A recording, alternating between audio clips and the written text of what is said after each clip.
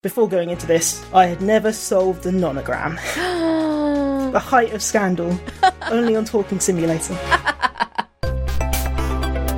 Welcome to Talking Simulator, a series of short conversations about video games with interesting people who play them. I'm Jordan Erica Webber, and in this episode I discuss the stylish, puzzle-solving, murder mystery visual novel Murder by Numbers with my guest, Liz Wright.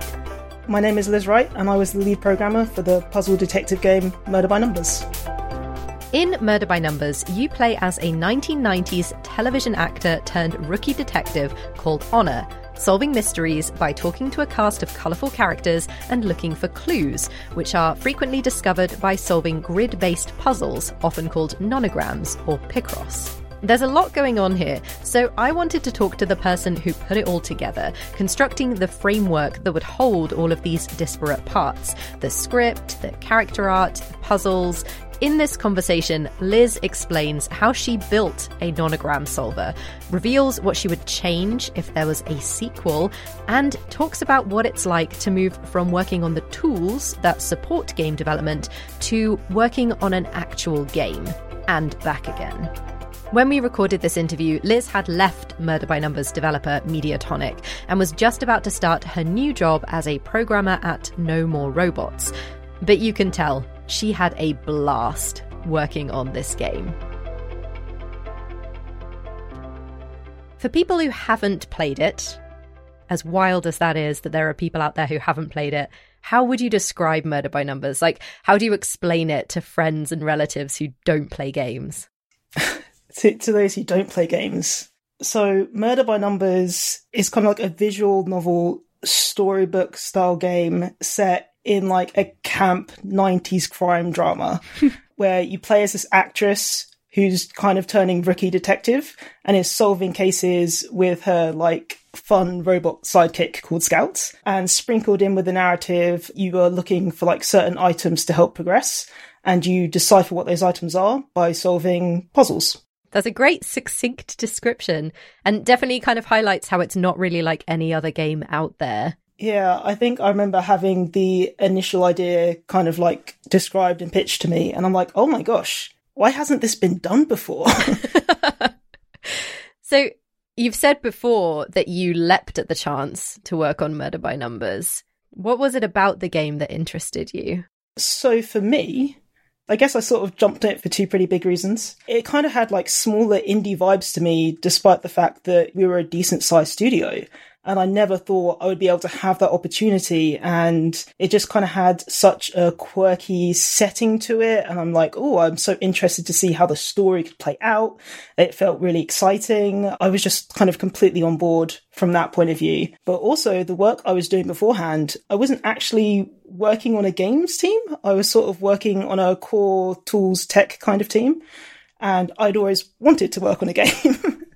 And so in terms of just it being like career progression or moving into an area that I want to focus more on, it was like a dream come true, like a perfect scenario. It's interesting what you say about wanting to move from working on tools and tech to working on actual games, because I often wonder if the games industry struggles to find people who want to work on the stuff that doesn't get talked about as much, because I feel like people who are character artists of the characters that you've played in games, or people who have designed levels that you've played, outsiders get much more excited about that than they do about people who make the tools that help the games to run. Do you find that that's the case, or do you think there are loads of people out there who want to move the other way, who want to move from games to making tools and tech? I think there is definitely kind of a struggle to get people into, say, the tool side of things. And I mention this because when I initially took my job, they didn't mention tools or the central team at all. That was a wonderful surprise on day one. But I did join Mediatonic basically straight out of university. And so I was very excited to be working for this particular company. I was also just kind of hyped to get a job at this point. So yeah, I was kind of happy to jump onto basically whatever they offered at that point. But yeah, it wasn't necessarily the role I thought it was going to be. Can you explain, maybe for people who don't know really what the difference is, can you explain what working on tools and tech involves and why people maybe don't know as much about that? I would say that if you're going to look in terms of like tools programming, or there are also other supporting forms of programming. So I spent a lot of time in DevOps as well. You are basically working on programs or systems or anything that will help support the team make the actual game. So sometimes you are just making a program to be like, oh, I noticed that when you have to do localization, you have to go through all of these long manual steps that nobody really wants to do, and it's time consuming. You really want to be doing something more fun. Let's make a system that will automate this entire setup in a button press. I think the more time you spend in the industry, I think the more inclined you might be to maybe give that side of things a go, because you do have some other projects under your belt, or you've kind of seen how development has gone. You're like, I really think we could just improve this, or we could just speed this up. And that part of you as a programmer that says, I could just improve this thing if we just had a bit of time to work on it, I think it definitely grows in you the more and more time you spend on projects.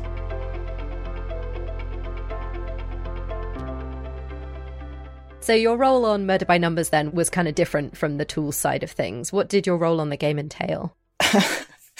So for the first part of Murder by Numbers, I was the only programmer. So I want to say everything.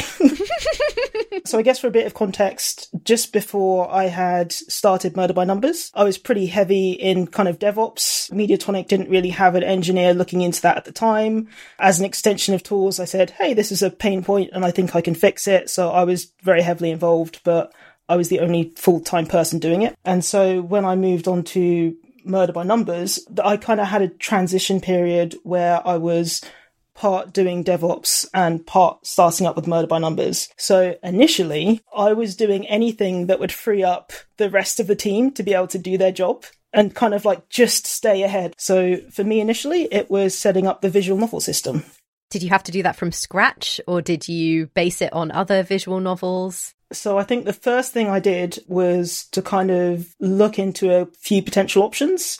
I thought this is the one part of the game that would actually be easiest to kind of get some supporting tools for. Most importantly, Mediatonic had already released Hatterful Boyfriend. And so I'm like, okay, I could probably get some stuff from here. So I catch up with some of the devs who worked on Hatterful, and I'm just like, okay, so there's this new project, it's Murder by Numbers. I explained some stuff to them, like, yeah, it would be great if I could have a look at Hatterful and, you know, see if there's any stuff I could take. And they just turned to me deadpan, like, no, you don't want to do that. I was like, oh. And to a certain extent, I maybe expected something along these lines, if nothing else, because of how much older Hatterful was. And so you're just like, okay, we have kind of progressed. But it was very interesting to kind of like eventually go through the project and to kind of have other devs talk about it and be like, yeah, well, when we made that game, there was a lot of stuff where like we were kind of working to deadlines and we had to get this done quickly. And so a lot of it is very bespoke to that particular game. And as a result would be a bit difficult to have to take out for something entirely new. So it actually kind of gave me one of the first things I was looking at for Murder by Numbers to be like, okay, if we're going to do this, it would be nice to set it up in such a way where it was reusable. You know, you have to think long term, assume success, Murder by Numbers 2 one day. Who's hoping? In the end, even though I didn't work from that project, I did find another third-party framework called Yarn Spinner. It is a visual novel kind of engine, and it kind of did the core stuff very well, and it was expandable. And then for me, I thought that was perfect. So out of the box, it only really gave us, hey, if you write a script in this certain way, then it will produce that text box on screen, and it will print out text, and you can click through it. That's like the core basic stuff. And then I would expand on it to say, okay, well, now I want you to handle showing characters, hiding them, sliding across the screen. Let's add in some emotions, some screen flashing. And all of these features I was building on top was built on top of Yarn Spinner. And it meant that our designer and writer could still write it in the initial script. So we have long screenplay-esque scripts that describe all of our cutscenes. And it's really fun to just kind of go back and be like, wow, this is the core of your game. So how did your day-to-day work change over the course of the project then? So at the beginning, you know, you're obviously coming up with this visual novel system and trying to figure that out. But presumably, you know, as you got closer to the end, you were working on different things. So I kind of had a combination of time between me still doing some DevOps and me working on the project. And then, of course, like I mentioned earlier, the stuff that I was working on was just to kind of like make sure that the designer and the writer had enough to move forward with. And then I got to this much safer period where I stepped away from a lot of the DevOps stuff and I was just like on Murder by Numbers full time. And that was so much more freeing. Like 100% of my time was just spent programming, implementing features, talking to the rest of the team to kind of see how we would work this stuff out or just to fine tune some details.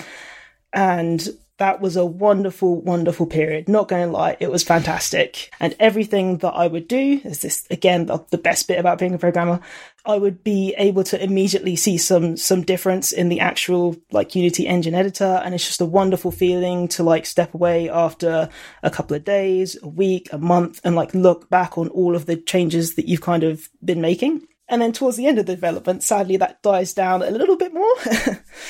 So stepping into the lead position a bit more as the project starts to evolve, the team starts to grow, and what's actually required also starts to shift a little bit more. So rather than spending 100% of my time programming, I was also spending some time in meetings with QA to talk about, how we were doing on bugs. I was also talking to artists and trying to get their like artwork into the engine because, again, at the time, I would have been the only programmer at that point. Talking to design about specs, talking to production about how much time we had left and what else we could put in. And at that point, it was like, okay, this is a fair amount of my time.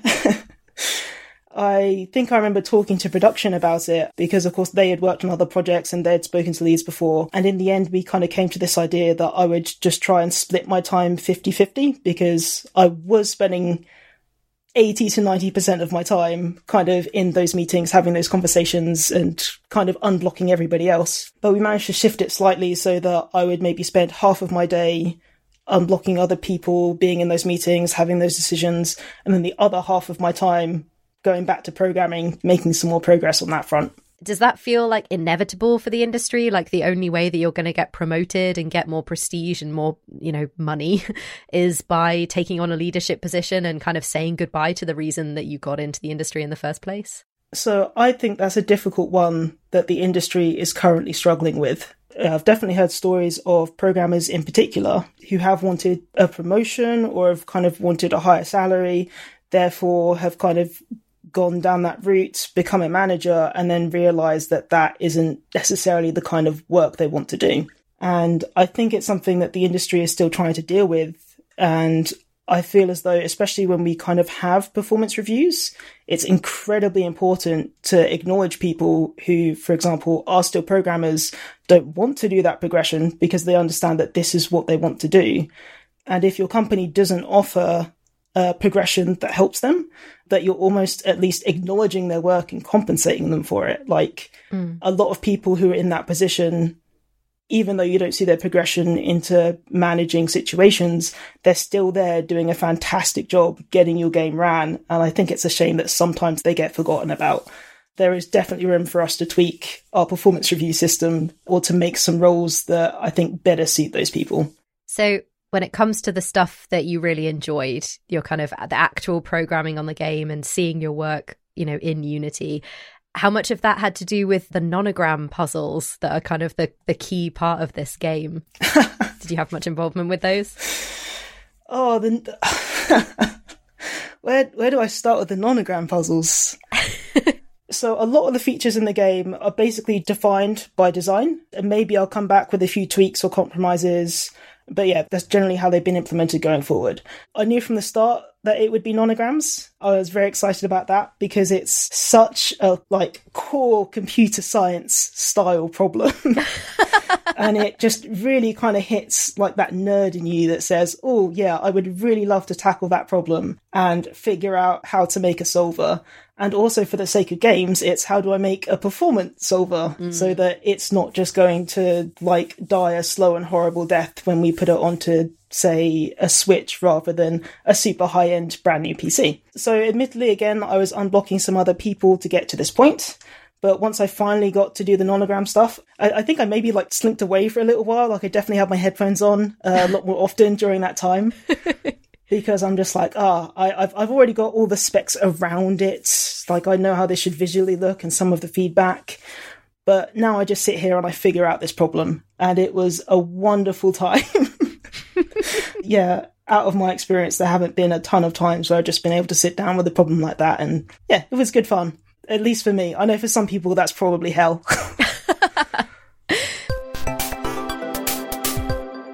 What was the biggest challenge that you faced working on the game? Biggest challenge? Okay, so I guess in terms of the biggest challenge, I maybe end up going down two routes for it. So on the one hand, having to jump from doing DevOps, so not really working on games at all, to having that responsibility of, oh, you'll be working on this game, and initially being told that you'll be doing all of this meant that it was a bit of a challenge for me to readjust to say, okay, I'm now going to be completely on the gameplay side of things, and then shift to be like, oh, you still have that same weight and that same amount of work, but you must also go through all of these meetings and be this point of contact and that connection.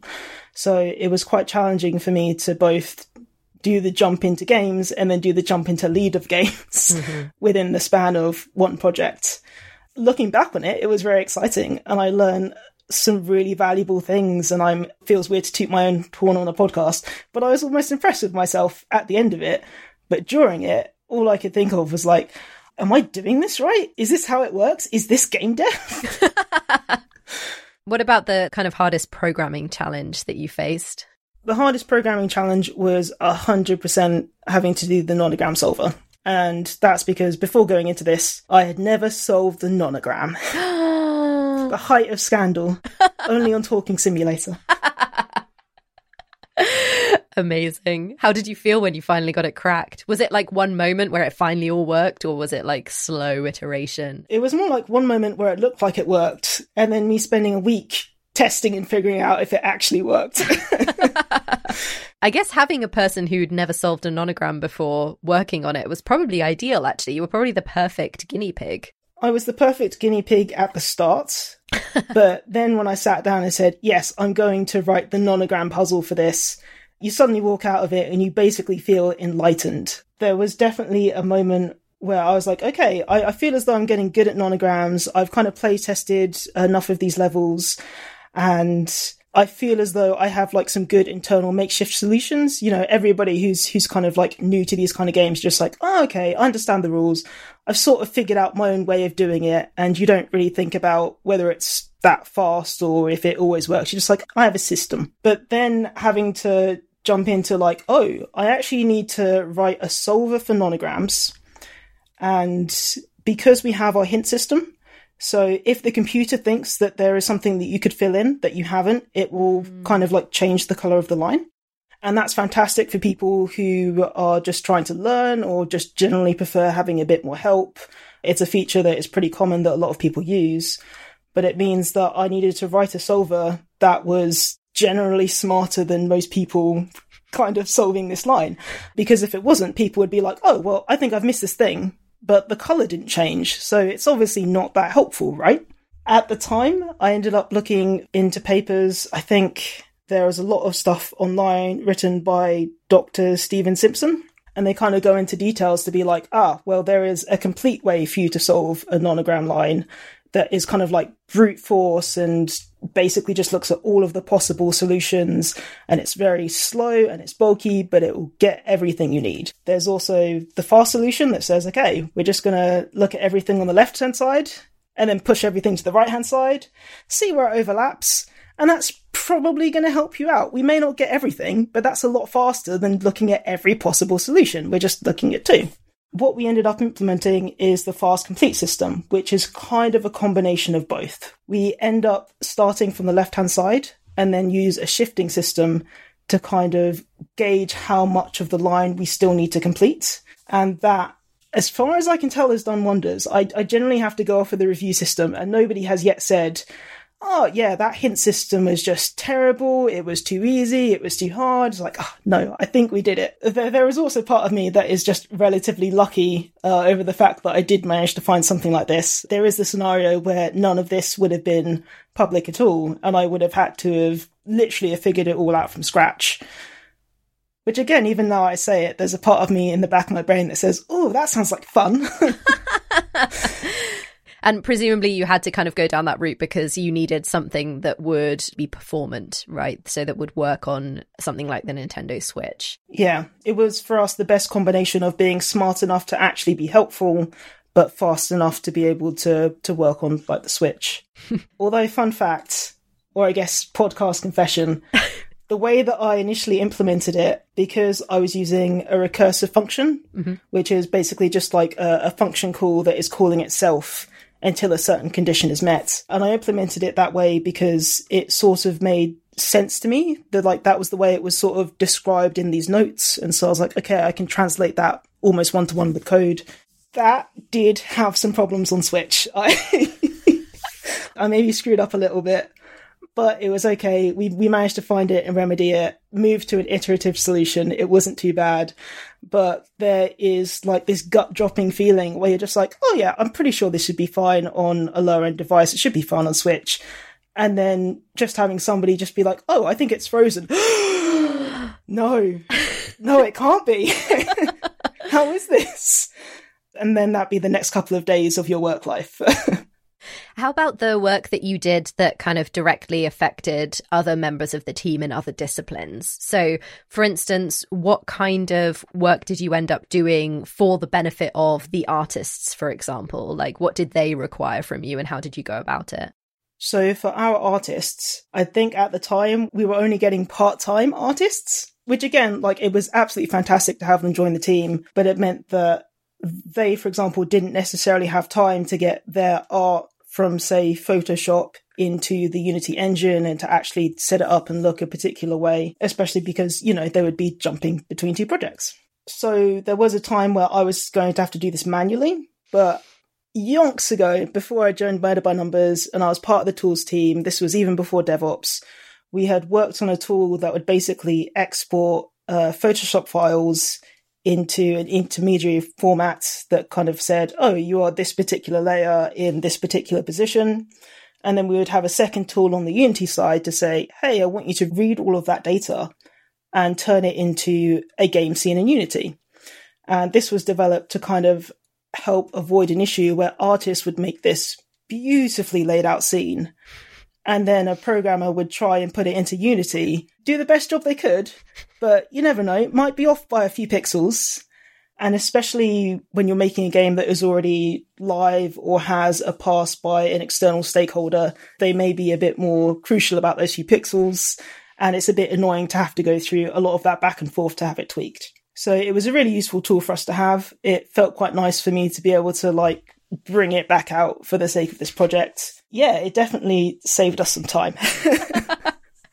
I've heard you talk before about the character markup tool as well. Is that something you're particularly proud of?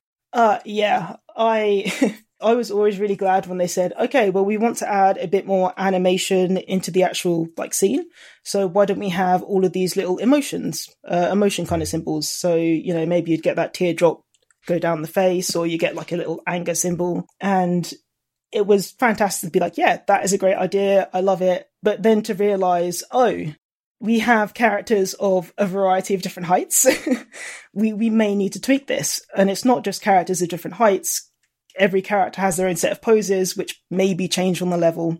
So rather than having to manually set that for each individual case, because even just saying that, it just kind of sounds dirty. I ended up making a custom tool that said, okay, we're just going to show you for this given character. You can quickly flick through whatever poses they have, and you can just set some default positions and maybe tweak them and just save it out once done. Significantly quicker kind of iteration. And yeah, it was quite nice to be able to throw that over to the design team and writing team to be like, this is yours, have fun. It may break, let me know, I'm just on the other side of the desk, but it should hold up.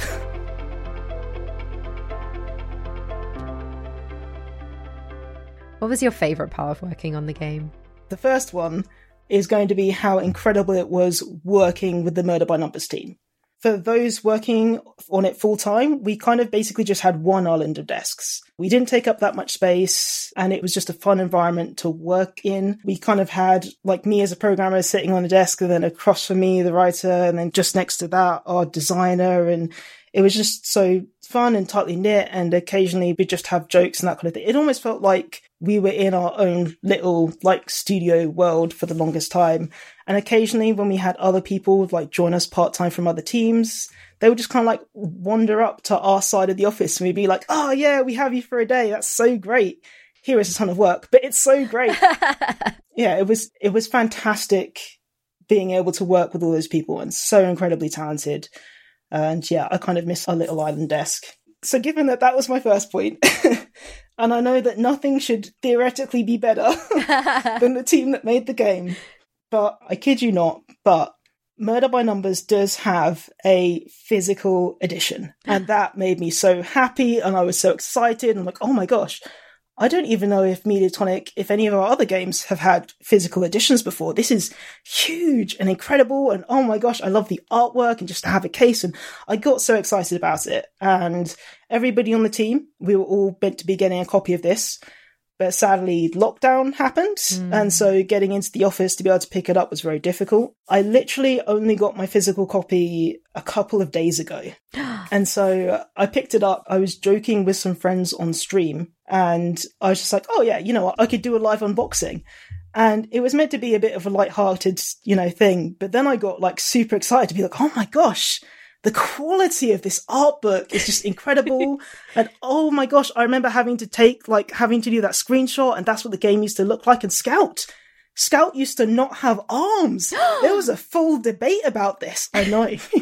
And then I picked up the physical copy of the game. And that's something about just like having it in your hands that at this point, the game had been out for a little while and I knew the collector's edition existed and I knew there was a copy for me in the office.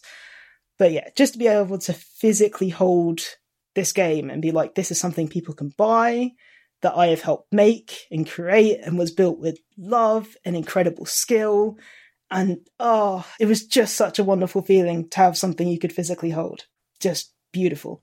Literally ever since I was a child, in kind of stereotypical fashion, I always wanted to release a game that I had a heavy hand programming in, that I was passionate about, that I would be proud to show other people about. And Murder by Numbers just kind of hits that on every level. It was, gosh, again, toot my own horn. It was a wonderful lifetime achievement. Just going to say it. One of the things I was super proud about is the fact that I kind of had to say about the diversity of the cast. Honor was originally Caucasian. So this was incredibly early days. Like, I don't even think we had a drawing of Honor yet. We were just sending over some reference material to Moa. And our lead designer, Ed, he had basically like shown me a lot of this stuff to kind of like give me an idea of like the 90s vibe we were going with. And admittedly, at this point, I had very little confidence just in general, but I was like, you know what? It's not very often that Mediatonic have had like its own IP. And Ed, bless him, he had done the best thing and was open. And he said, look, if there's anything that you kind of want to talk about or pitch about the game or to talk about it, like, I know I'm the designer and you're the programmer, but, you know, we're kind of open to all opinions. And for me, that was the key. So after working up some courage to be like, I'm not sure how to ask about this or how I'm going to phrase this, I very sheepishly just kind of bring it up and it's just like, so I know we don't have that much like say in the characters usually, but any chance we could switch up the diversity for our main character? And I don't know why I was so sheepish about it. I think I just assumed that this is a difficult thing to do because not enough places do it. Turns out this is very easy. You just need to have somebody who is willing to listen and make the change, which would have been Ed, somebody who's willing to pipe up, which was me, and just to have that combination relatively early on in development. And like, it was easy. What's more, I never had to mention it again, but we had a diverse cast because it had been brought up once and now the idea was there and yeah, it just kind of ran with it. But as somebody who struggles to like do any hot Halloween dress up for like, I want to do some dress up for a character in the games industry that looks like me and has so few options, not only being able to kind of influence the cast for this game, but this game in particular that has like such a high level for style, that was just like, if I'd contributed nothing else to the game, that would have been a huge win for me. But, you know, also did all that programming. See, games industry, it really is that easy. Really is that easy. What do you think you've learned from the experience of making Murder by Numbers? Gosh, what haven't I learned? Okay, one very hard lesson I learned. And I think I should probably put that out there as a PSA to some of the other programmers who may be in my position. So when you're kind of making a game like this, or any game, as a programmer, sometimes you just have to fill in the gaps. You don't have the assets yet. And so you kind of do what is lovingly nicknamed programmer art, which is stuff that maybe doesn't look the best, but it's a prototype for now until it gets the assets. You know, it will get the job done. For me, I was maybe a bit ambitious, and I said, oh, yeah, but we may not get an artist till much further down the line because we were sort of getting people part-time. So there are a few things where I'm like, oh yeah, I can maybe add in this transition, or I could like makeshift an asset this way. And, you know, I filled in some gaps.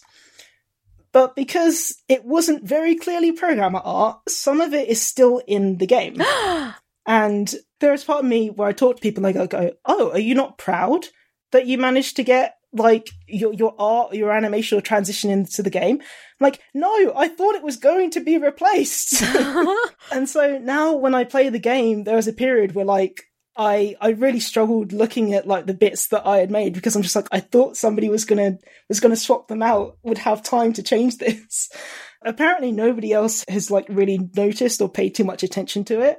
But for me, it's like all I could see for the first couple of times of me playing this game again. Oh, no. I mean, from an outsider's perspective, like having played through the whole game, there was no point at which I looked at something and thought, that doesn't look like it belongs here. That doesn't look like it's the final copy. It all looks consistent to me. So how about if you ended up working on a sequel? I know you're no longer at Mediatonic, but, you know, if you did for some reason have the chance to work on Murder by Numbers 2, what would you want to change about it? So one of the things that we added in Murder by Numbers was kind of like a scoring system. Mm-hmm. And I think we had some issues because for a lot of people, it wasn't immediately clear about how the scoring system worked. Like at the end of the puzzle, it would pop up and numbers would go up, and that's great. I think for people initially, because we always included your detective rank, mm-hmm. and on the offset, it wasn't totally clear as to if your detective rank was for that one particular puzzle or if it was for your entire case. And then we have had some issues where people then didn't realize that your detective rank would link to bonus puzzles, which may lead to some like extra content about scouts.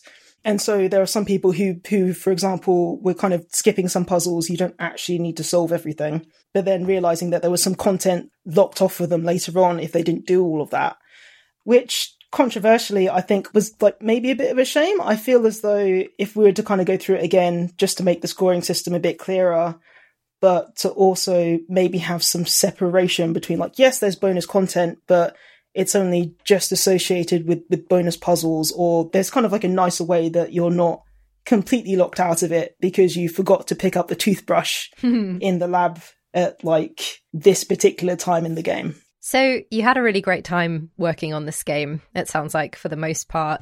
And obviously, you know, it came to an end. The game came out. It did really well. How did you decide when to move on from Mediatonic? So after Murder by Numbers, it kind of released and it was great and it was a wonderful feeling. And again, like I said, it was almost like a peak for me. And then I kind of went back to my old work.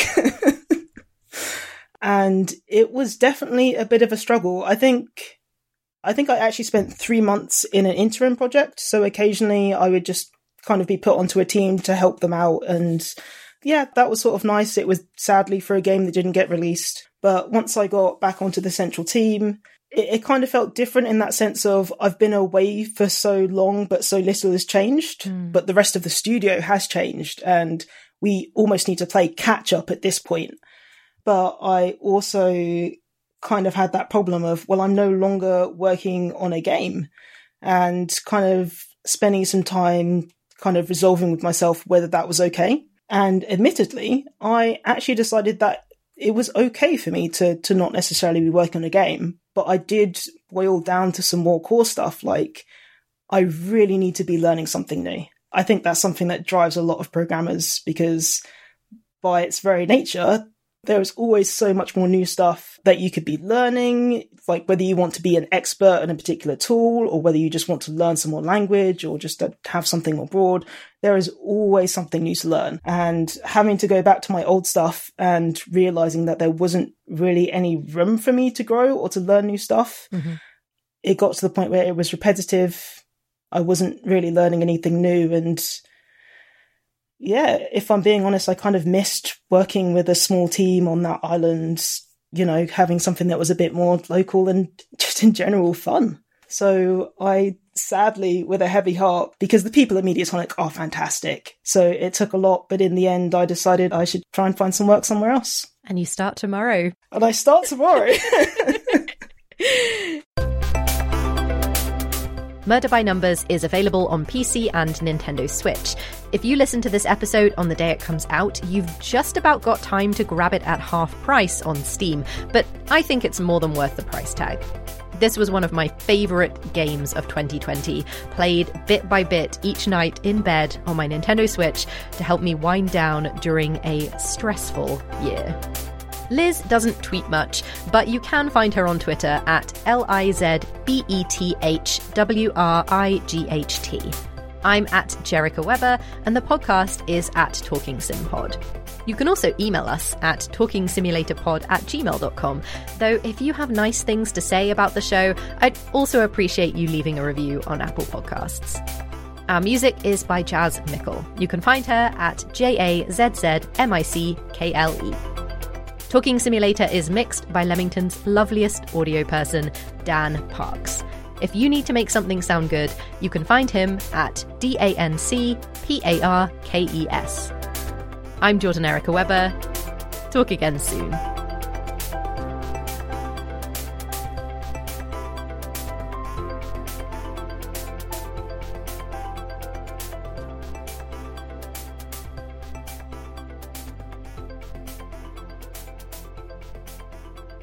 I was basically just listening to the soundtrack for the game before we started, just to kind of get myself hyped and ready for this. And I obviously got way too distracted and was not paying attention to Zoom. Late to the interview because you were listening to the soundtrack of the game that you were working on. Amazing. Yeah, feels like a legit reason.